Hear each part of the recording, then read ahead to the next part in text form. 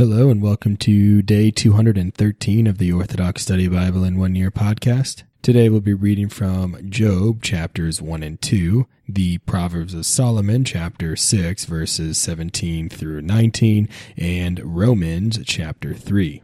Let us begin with Job chapter 1. There was a man in the land of Uzziah whose name was Job. That man was true, blameless, righteous, and God-fearing, and he abstained from every evil thing. Now he had 7 sons and 3 daughters, and his cattle consisted of 7,000 sheep, 3,000 camels, 500 yoke of oxen, and 500 female donkeys in the pastures. Moreover, he possessed a very large number of house servants. His works were also great on the earth, and that man was the most noble of all the men of the East. His sons would visit one another and prepare a banquet every day and invite their 3 sisters to eat and drink with them. When the days of their drinking were ended, Job sent and purified them, and he rose early in the morning and offered sacrifices for them according to their number, as well as 1 calf for the sins of their souls. For Job said, "Lest my sons consider evil things in their mind against God." Therefore Job did this continually. Then, as it so happened one day that, behold, the angels of God came to present themselves before the Lord, and the devil also came with them. The Lord said to the devil, "Where did you come from?" So the devil answered the Lord and said, "I came here after going about the earth and walking around under heaven."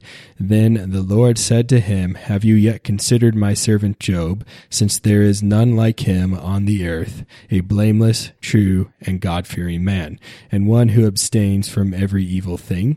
So the devil answered and said before the Lord, "Does Job worship the Lord for no reason? Have you not made a hedge around him, around his household, and around all that he has on every side? You have blessed the work of his hands, and his cattle have increased in the land. But stretch out your hand and touch all he has, and see if he will bless you to your face." Then the Lord said to the devil, "Behold, whatever he has I give into your hands, but do not touch him." Thus the devil went out from the Lord. Now there was a day when Job's sons and daughters were drinking wine in the house of their elder brother. And behold, a messenger came to Job and said, "The yokes of oxen were plowing, and the female donkeys were feeding beside them. Then raiders came and took them captive and killed the servants with the sword, and I alone have escaped to tell you." While he was still speaking, another messenger came and said to Job, "Fire fell from heaven and burned up the sheep, and likewise consumed the shepherds, and I alone have escaped to tell you."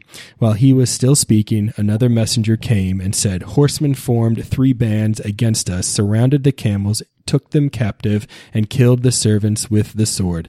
I alone have escaped to tell you." While he was still speaking, another messenger came and said, "Your sons and daughters were eating and drinking wine with their elder brother, and suddenly a great wind came from the desert and struck the 4 corners of the house, and it fell on your children, and they died, and I alone have escaped to tell you."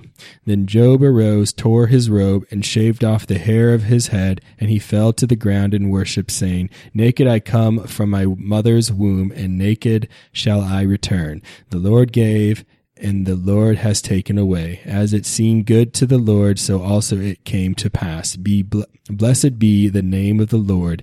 In all these things that happened, Job did not sin against the Lord or charge God with folly." Job chapter 2. Then again, as it so happened another day, the angels of God came to present themselves before the Lord, and the devil also came among them to present himself before the Lord. The Lord said to the devil, Where did you come from?" Then the devil said before the Lord, "I came here from walking around under heaven and going about all the earth." Then the Lord said to the devil, "Have you considered my servant Job, since there is none like him on the earth, an innocent, true, blameless, and God-fearing man, and one who abstains from every evil thing? Moreover, he still holds fast to his integrity, though you told me to destroy his possessions without cause." Then the devil answered the Lord and said, "Skin for skin, whatever a man has, he will pay in full for his life. Yet truly stretch out your hand and touch his bones, and his flesh, and see if he will bless you to your face. So the Lord said to the devil, Behold, I give him over to you, only spare his life. Thus the devil went out from the Lord and struck Job with malignant sores from head to foot. So he took a potsherd to scrape away the discharge and sat on a dunghill outside the city. When a period of time passed, his wife said to him, How long will you hold out? Saying, Behold, I will wait a little longer, looking for the hope of my salvation. Listen, your memory is wiped out from the earth, your sons and daughters, the pangs and pains of my womb, which I suffered in vain and with hardships. You yourself are sitting down, spending the nights in the open air among the rottenness of worms. And I go about as a wanderer and a handmaid from place to place and from house to house, waiting for the setting of the sun, so as to rest from my labors and pains that now beset me. But say a word against the Lord and die. Then Job looked at her and said, You have spoken as one of the foolish women speaks. If we accepted good things from the Lord's hand, shall we not endure evil things? In all these things that happened to him, Job did not sin with his lips against God. Now when Job's 3 friends heard of all the evil things that had come upon him, each one came to him from his own place, Eliphaz the Temanite king, Bildad the Shuhite ruler, and Zophar the Naamathite king, for they came to him with one accord to visit and comfort him. Now when they saw him from a distance, they did not recognize him, and they cried with a loud voice and wept. Each one tore his robe and sprinkled dust on his head.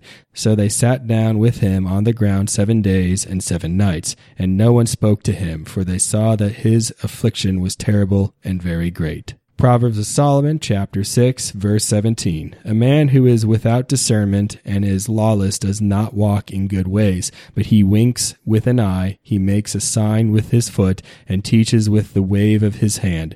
And with a perverse heart he constantly schemes evil things. Such a man causes trouble in a city. Therefore his destruction comes suddenly, a deep and incurable wound. Romans, chapter 3. What advantage then has the Jew, or what is the profit of circumcision? Much in every way, chiefly because to them were committed the oracles of God. For what if some did not believe? Will their unbelief make the faithfulness of God without effect? Certainly not. Indeed, let God be true, but every man a liar, as it is written, that you may be justified in your words and may overcome when you are judged. But if our unrighteousness demonstrates the righteousness of God, what shall we say? Is God unjust who inflicts wrath? I speak as a man. Certainly not. For then how will God judge the world? For if the truth of God has increased through my lie to his glory, why am I also still judged as a sinner? And why not say, Let us do evil that good may come, as we are slanderously reported, and as some affirm that we say, their condemnation is just. What then? Are we better than they? Not at all, for we have previously charged both Jews and Greeks that they are all under sin. As it is written, There is none righteous, no, not one. There is none who understands, there is none who seeks after God. They have all turned aside, they have together become unprofitable. There is none who does good, no, not one. Their throat is an open tomb. With their tongues they have practiced deceit. The poison of asps is under their lips, whose mouth is full of cursing and bitterness. Their feet are swift to shed blood. Destruction and misery are in their ways, and the way of peace they have not known. There is no fear of God before their eyes. Now, we know that whatever the law says, it says to those who are under the law that every mouth may be stopped and all the world may become guilty before God. Therefore, by the deeds of the law, no flesh will be justified in his sight, for by the law is the knowledge of sin. But now the righteousness of God apart from the law is revealed, being witnessed by the law and the prophets, even the righteousness of God through faith in Jesus Christ to all and on all who believe. For there is no difference, for all have sinned and fall short of the glory of God, being justified freely by his grace through the redemption that is in Christ Jesus, whom God set forth as a propitiation by his blood through faith to demonstrate his righteousness, because in his forbearance God has passed over the sins that were previously committed, to demonstrate at the present time his righteousness, that he might be just and the justifier of the one who has faith in Jesus. Where is boasting then? It is excluded. By what law? Of works? No, but by the law of faith. Therefore we conclude that a man is justified by faith apart from the deeds of the law. Or is he the God of the Jews only? Is he not also the God of the Gentiles? Yes, of the Gentiles also, since there is one God who will justify the circumcised by faith and the uncircumcised through faith. Do we then make void the law through faith? Certainly not. On the contrary, we establish the law. Thank you for joining me on day 213 of the Orthodox Study Bible in 1 Year podcast. Tune in next time for day 214.